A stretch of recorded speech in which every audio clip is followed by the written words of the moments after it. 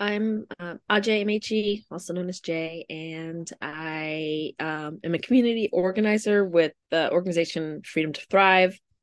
And yeah, we focus on building sort of a world that invests people in the planet and divests from, systems that really chew Black and brown bodies up and spit them out, including like the prison industrial complex. So um yeah, when that measure passed and it was time to, implement or like build that new system, because obviously I think everybody can kind of agree that the system, right, like as it is right now, is not working around police accountability. So we're trying to rebuild one, build a new one. And I just thought, maybe I want to be part of the process. And yeah, I put in my application, but I was kind of waitlisted, I guess you could say. And some folks dropped out, and so I came in a little bit late, which I jumped in way over my head. Just was like, wow, this is a lot that I'm jumping right in the middle of. Um, and yeah, I think. Did you have any other questions? What my role, my in last the last phase, I was one of the co-chairs, which the other two co-chairs are here. And yeah, I'll pass it to whoever wants to speak next, I guess.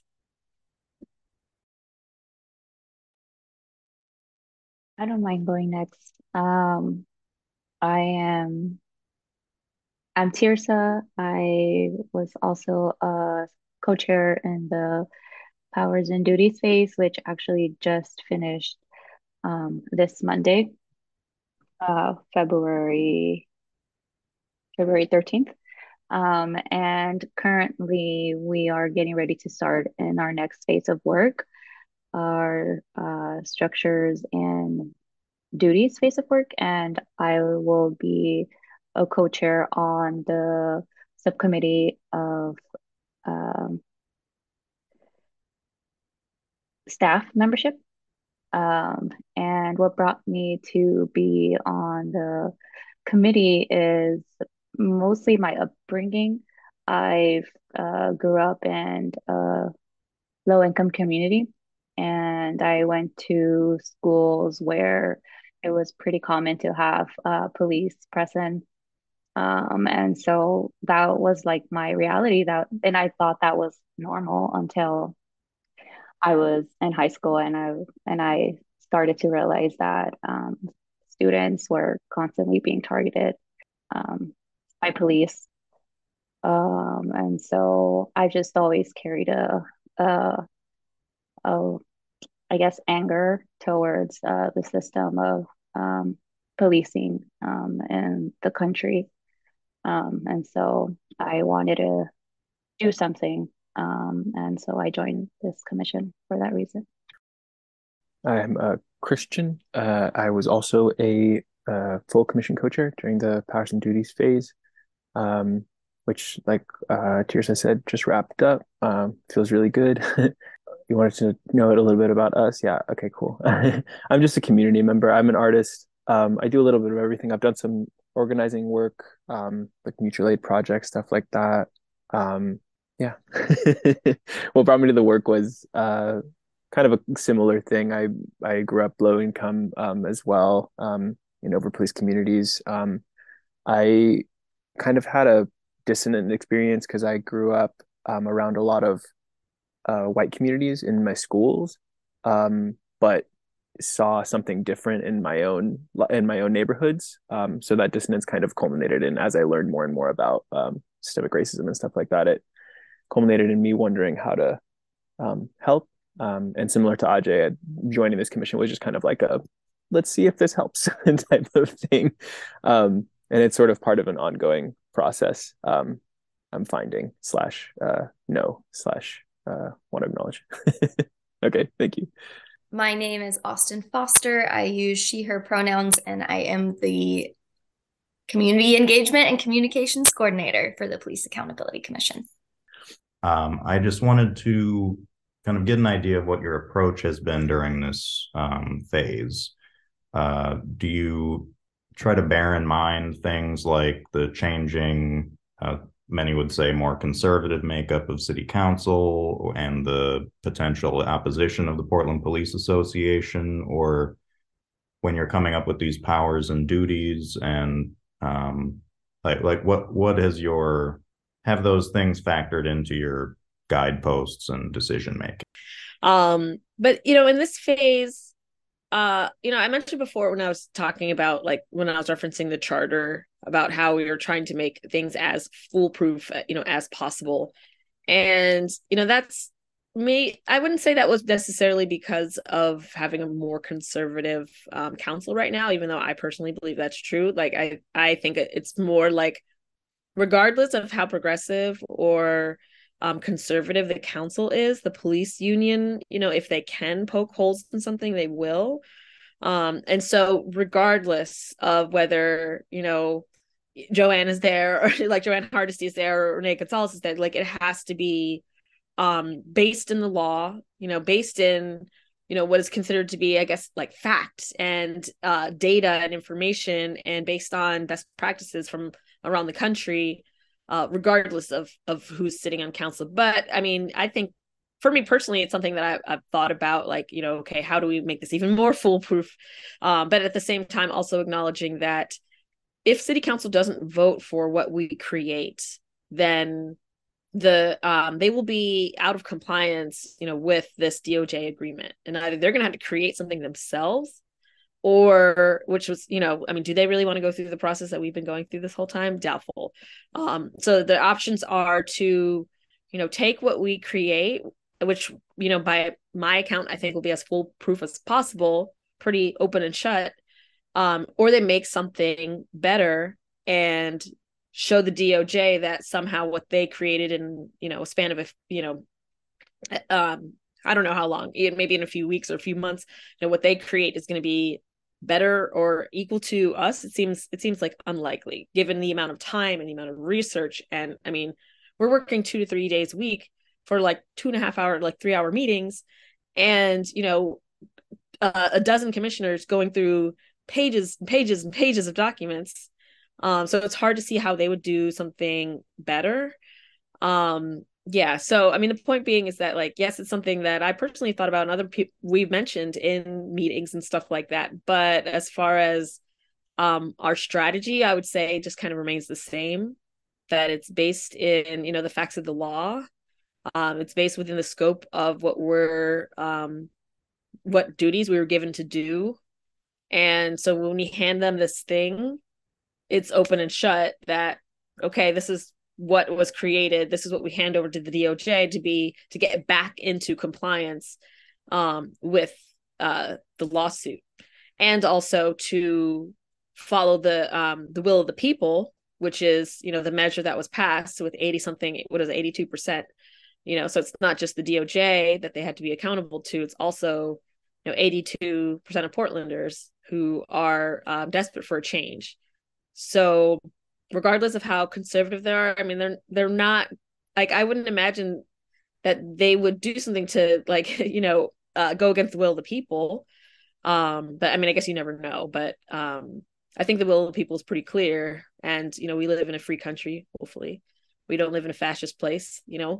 A political minority doesn't have the right to override the will of the people. So that's that. That's my opinion. Totally true. It's been kind of an ongoing piece of our conversations, because we are bound by the DOJ settlement, which is bound by laws that are already in place, state, federal, city, whatever, and collective bargaining agreements with the police, all that stuff.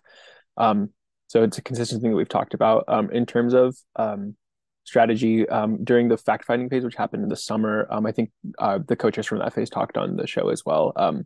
We did have meetings with a lot of the council members too, and since the switch from Hardesty to Gonzalez, we are hoping to reach out and talk to him. We've been doing so, and we haven't heard back yet, but that's an ongoing process, and we're hoping to talk to them as well. So it's kind of just like an ongoing communication, and hopefully when we get to the end goal, those relationships will be strong enough that it'll help to at least, if not like get the thing passed, at least like be able to communicate if what the likelihood is of it getting passed or not, which again, we're hoping is pretty likely, because it is in the DOJ settlement that it's supposed to be implemented, or they have to come with their own. Yeah.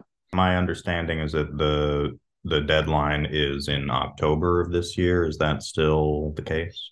It's a little, yeah, it's the deadline for the DHA settlement is in October. But council gave us until June, I think 9th, was it? 29th, 40, was that? Yeah, 9th. Okay, cool. I was like 49th.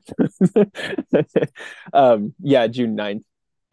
Which is a much shorter timeline. And we can talk more about that as well if you'd like, but we're in the process of trying to align those two deadlines so that we have a little bit more time because currently it's a pretty tight turnaround and it's tough to get all that work in while also everyone on the commission is a volunteer, so everyone has jobs and life and kids and whatever. Yeah. Everyone has a lot of things going on, so it's hard to fit it all in that little tight timeline without more breathing room. And I had seen it was on the council agenda, but it got bumped up, and I'm guessing it just hasn't been Yeah, yet. it's been moved a few times. That's one of those like ongoing where us through staff are like communicating with council, so we don't like directly communicate. It's like it's kind of an ongoing thing. We're hoping that it gets on in the next whenever really whenever it can. We're just keeping an eye on when it gets put on the agenda, and hopefully that is a positive result. Yeah. And so each of the three of you has sat on one of the three subcommittees, and that is structural oversight, officer accountability, and access to information. And I was wondering if each of you could just, you don't have, I've, in case our listeners haven't seen the documents that came out of each of these committees, they are very detailed and lengthy, and I'm not asking you to go through them point by point because you've already done that like 5 or 6 times. But are there like what is a major change to the system in terms of powers and duties that would be had by this new oversight structure that came out of these processes? The subcommittee that I was on worked on developing areas of agreement for access to information, which covered subpoena power, compelling testimony, access to police records, and we also discussed body worn camera footage. And I think something new that is currently not practiced with the current oversight here in Portland is the direct access to police records. So the subcommittee requested that the new oversight board have direct access to police records, including body worn camera footage. And then also something else that would be new is the subpoena power. So having the support of city council with issuing subpoenas for testimony and going back to like the body camera footage. So while the city has not fully implemented or has not implemented the body worn cameras for police officers, we are keeping an eye on that change. And there was a new article that was released this week about body worn camera footage and how the city with the PPA are expected to not resolve that anytime soon. So that's something that we will be discussing at a future time because of the possibility that our work may be completed prior to that being resolved. And I did just want to follow up on that quick. I remember from watching, it was probably several access to information meetings ago. There was a discussion about the board potentially being the holder of body worn camera footage. I'm curious what the result of that conversation was, because I know that's a big sticking point with the potential arbitration between the city and PPA. Yes, we are recommending that the new oversight board be the owners of the camera footage or the co-owners along with a bureau. So that's what we are bringing forward as of now. Well, I can go next and I can talk about structural oversight. it's not going to be as detailed, but basically the purpose of structural oversight was just really to focus on the process of making like these systemic changes. So like how would people propose, or the board propose, policy changes for PPB, and make these policy recommendations and training recommendations based off of their own inquiries, but also inquiries from the community and input from the community. And thinking about yeah, I mean, really it was just like going through the process of like, how do we make these wide scale changes and wide scale inquiries. And as one example that was mentioned in our areas of agreement was the Sentinel event reviews, which has happened in other places like in Seattle and stuff like that, where where they have these moments, like for example the one in Seattle where they had like police had interacted in these not great ways with protesters, and there was a lot of community outrage, and they had the Sentinel event review to really look at what was the systemic failure in that event. So instead of focusing just on, okay, let's find the bad apples, let's punish the one bad guy and go about business as usual, but like looking at the totality of the situation and being able to say, this was a policy failure, and so based on understanding this as a policy failure, what needs to change. And so that was one of the things that we wrote about it, and we were asking that be implemented, was these Sentinel event reviews. But also, we went through the process of how community and board members themselves request a policy change. So that was it. the other subcommittees, I feel like their areas of agreement were like 4 times longer than structural oversight. It was a lot. And yeah, I was on officer accountability, which like Ajay mentioned, was the biggest, with the largest lift out of the 3. I think our document ended up being like twice as long as both of the others, which was pretty beefy. But some of the bigger things, basically, we were focused on, it's a pretty self-explanatory title for the subcommittee. We were focused on keeping officers accountable at the individual level. So whereas structural oversight more focused on the larger elements and policy change and stuff, we focused more on the actual system. So when a complainant comes in and makes a complaint about an officer, how would that intake happen? Who would do that intake? Actually, I think who is the next phase, but the basic structure of how it would happen. So how the intake go down, an investigation would happen afterwards. Would there be an option for mediation? That was something as well. If they wanted to just go straight to the supervisor of the officer instead of actually going through investigation, where that would fit in. We had a whole flow chart. I don't know if it's public yet, but it should be eventually. Yeah, it's basically where we were trying to condense it down a little bit, because through the fact-finding phase, we found that a lot of people, ourselves included, as we did the research, found the current system to be really convoluted and complicated, not easy to use.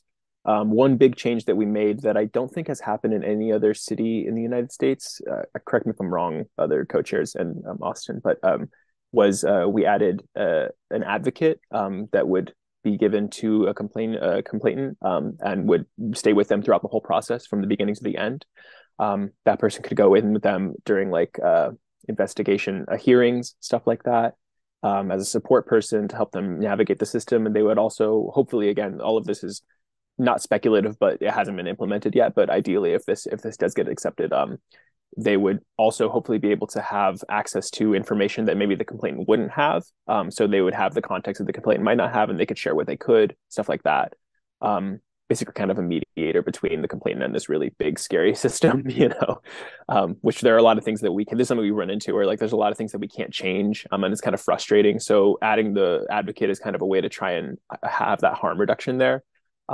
Which is kind of a bit of the name of the game. It's like I have mixed feelings about it, but it at least hopefully will help in some way in the future. Yeah, those were some of the bigger points. Some of the overlap was around like we discussed subpoena power and stuff like that. And I think access to information had a role, and there's a little bit, I don't know if there's communication necessarily, but there was a little bit of overlap there. And I think we also do have somewhere in the document a note about having reviews of, I think annual maybe reviews on all the different complaints that have happened throughout that year. So if there's a consistent pattern, there needs to be some kind of review of why that pattern is happening. And then that would overlap with structural oversight, obviously, because then it would be like, well, if this pattern is happening, there may be a reason for it. Maybe that reason is policy. Let's implement a new policy, maybe have a new training.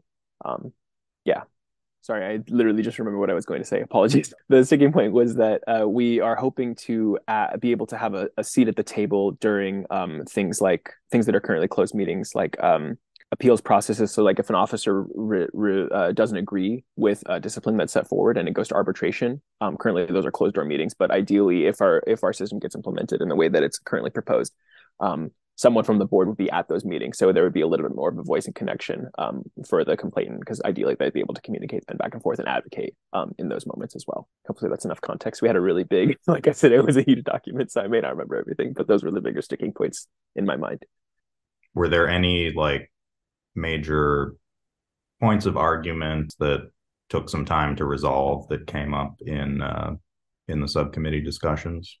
I mean, I feel like the answer is no, only because it felt like as I was reading the documents, sometimes it felt like more footnotes than actual document, because every single thing is cited. So like I had a lot of questions, but every time I asked a question, it was like, oh, well, this is directly from our earlier research or the charter, or, and so, I mean, I might be forgetting something, but this phase seemed to go pretty smoothly, because I think everyone has a good sense now of like what our scope is, like what exactly can we do, because I think that everyone coming into, let me just speak for myself, me coming into this, I had a lot of pipe dreams, and I had a lot of idealism about what I thought I would be able to do. And so it took me a moment to understand like what it is that we can actually change, and what is it within the legalities, because we do have a legal system that is designed to protect the police and not constitutionally required to protect the people, but they are required to protect each other because of the union. So yeah, I mean, because of that, yeah, I mean, the point just being everything is, it felt very smooth because we had, everything was data driven, everything was cited. Every question that I had was answered in a complete way, and there was never any moment that I felt like I'm not sure about this. Like there wasn't any moment when I needed clarity, because when I did ask for clarity, there's a whole separate document that I could read if I wanted to get more clarity on that one specific point. So that was my opinion. Yeah, I'll add to that.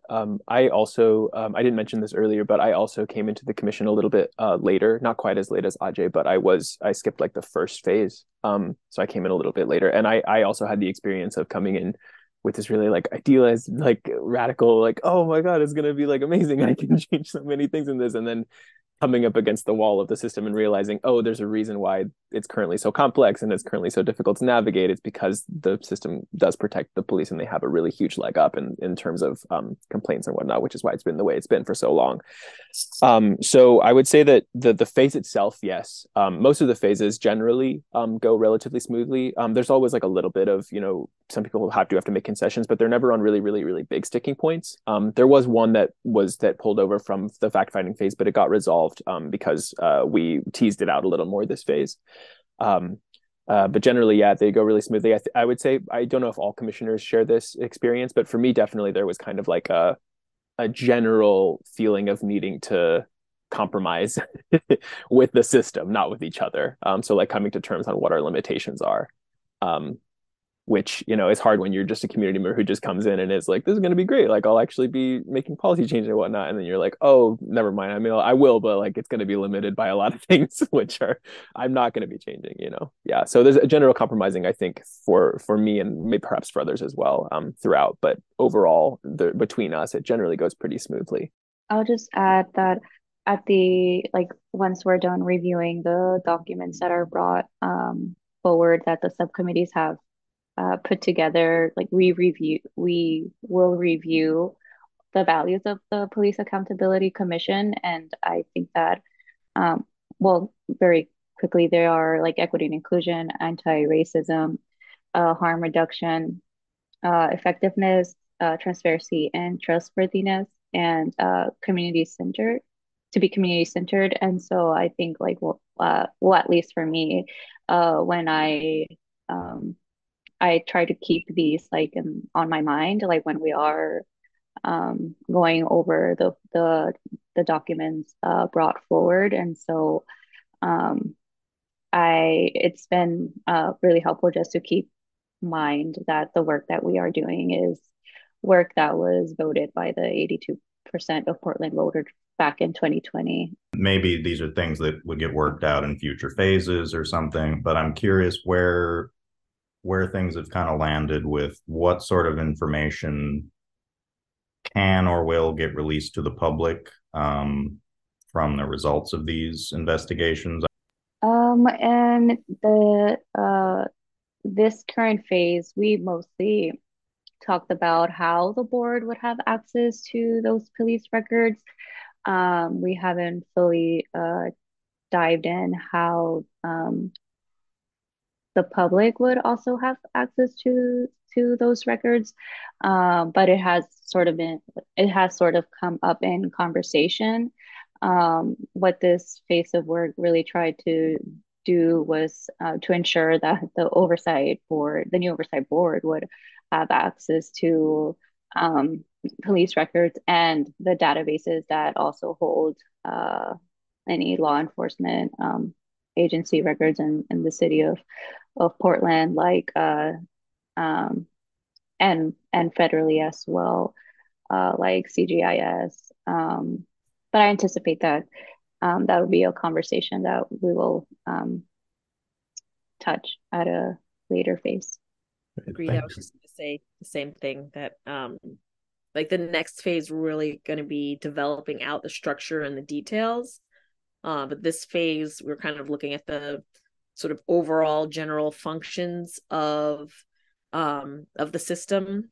And so it was so hard not to get into those details because as we're creating these, structures, obviously we have the details in mind as we're creating these things. And I would say, to kind of harken back to your previous question, that the only few things that I feel like maybe didn't feel resolved were because it was like we wanted to jump ahead so badly. We wanted to really start thinking about those details.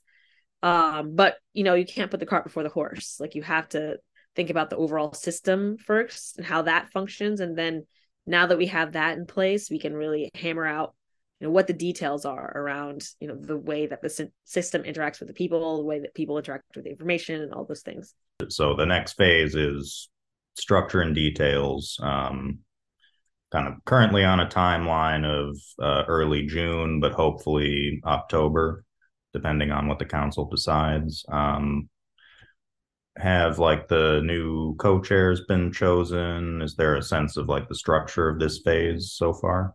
Yeah, we have three new co-chairs that were also appointed in our Monday, February 13th meeting, and as well as subcommittee co-chairs for the three new subcommittees, which are board membership, oversight agency, and reporting and transparency.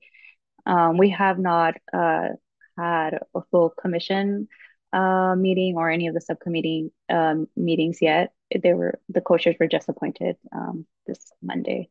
There will be a little more communication between subcommittees this coming phase because the work is a little more overlapped. So I think we might have like some hybrid meetings somewhere in there as well, where this phase we all like every subcommittee kind of had their own meetings going on.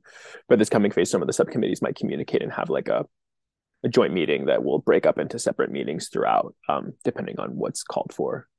So we always ask the KBOO question, which is how can our listeners get involved in things? And I know that there's probably the most blatant way would be to attend the your meetings and the especially the listening sessions that you hold. I am curious what in this phase what your experience has been of public engagement and what sort of feedback you're getting from the public. Yeah, I mean the feedback is interesting. Because I mean I think that there's a lot of frustration with the system, which I totally understand. And I think if I was on the other side, I probably would, act the same way.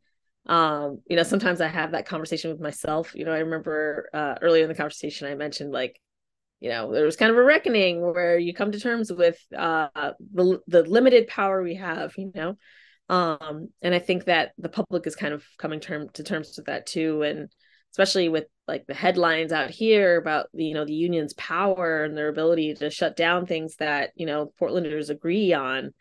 It gets people really riled up. It gets people really frustrated. And but I think it's great that people are coming and they're expressing their opinions about it, because I think that they should be upset. And I think they should stay, not stay upset. Obviously I want people to feel better, but I also want people to stay activated and stay on their behinds, because this is going to need the people. Like there's a sense that sometimes at these public meetings and community engagement meetings where people are like, do something.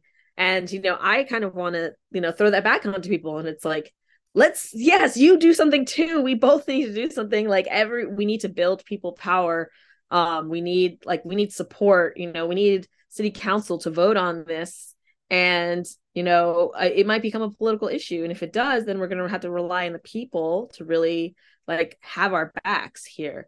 And so, yeah, it's really important for people to stay engaged. We have meetings twice a week. Feel free to come whenever you want. They're open to the public. Also, our community engagement events tend to be much more interesting than our meetings. So at least come to those. And yeah, I mean, sign up for, listservs and stuff like that. Public commentary. We have so many ways of giving public commentary, through voicemail, through email, through mail, snail mail. There's a million ways that people can contribute their voice. And, it's really important to, yeah, keep speaking up, keep speaking out, because we want to change the system and we're trying, So I don't know. I guess that's it. Yeah, I'll echo that for sure. That I totally agree that that activation of the community is really important. And like Jay said, the reckoning that a lot of us have gone through on the commission, or at least I personally have. Again, not sure about everyone else, but I feel like generally there might have been a reckoning for some of us. So we feel the pain of the community. We're also really frustrated with our own limitations. And that's why I think I said this earlier too, and I'll just reiterate it because it's really important, in my opinion, that this is really an ongoing thing. And this that new board that we're building, this new oversight system that we're building is just a piece of it. After this, there will be something else that we need to change. And if this doesn't go through, we'll have to, try and figure out a way to make something else go through that might work better. And with this, with all its limitations, obviously those limitations will have to be addressed by someone else. Maybe there's another committee that gets put in place that tries to change state law or like collective bargaining agreements, whatever. I don't know how it all works. Again, it's really complicated. But it's an ongoing thing, and this is just a piece of it. So staying activated is really important. I really totally agree. And I would say, for people who are listening, that like we also are struggling with those limitations, and we're also frustrated a lot of the time. But we're doing our best within what we're learning is the limits of our abilities on this committee. Tirsa, I didn't want to cut you off if you wanted to add anything to that. I mean, I would just briefly add that we're engaging with the community pretty often now, a couple times a month, uh, with the assistance of Austin, our community engagement coordinator, who has helped get these events moving. And so, yeah, we try to encourage community members to come and share their their experiences with whether they've have filed a complaint against an officer before, if they how'd that go.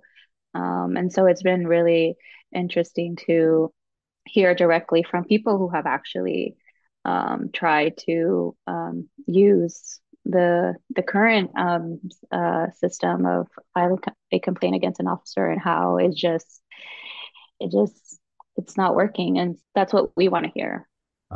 Thank you all so much for being here and talking with me today. I really appreciate it. As is probably clear, this is a massive undertaking that you're all involved in. And it's probably literally impossible for us to cover everything that you're doing in an hour.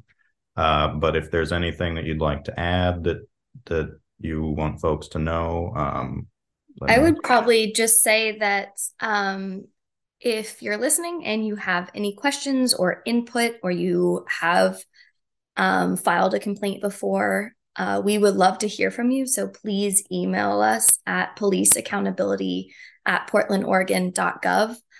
That is a great way to get a hold of the staff for the Police Accountability Commission. And we will be able to make sure that those messages that you're sending, those emails that you're sending, are getting to the full commission. But really, just like everybody's been saying, get involved. We have weekly meetings almost every Monday and Thursday evening. We have community engagement events that we're trying to do weekly, if not every other week. Most of those are open to the public. Some of those are private listening sessions for targeted community groups.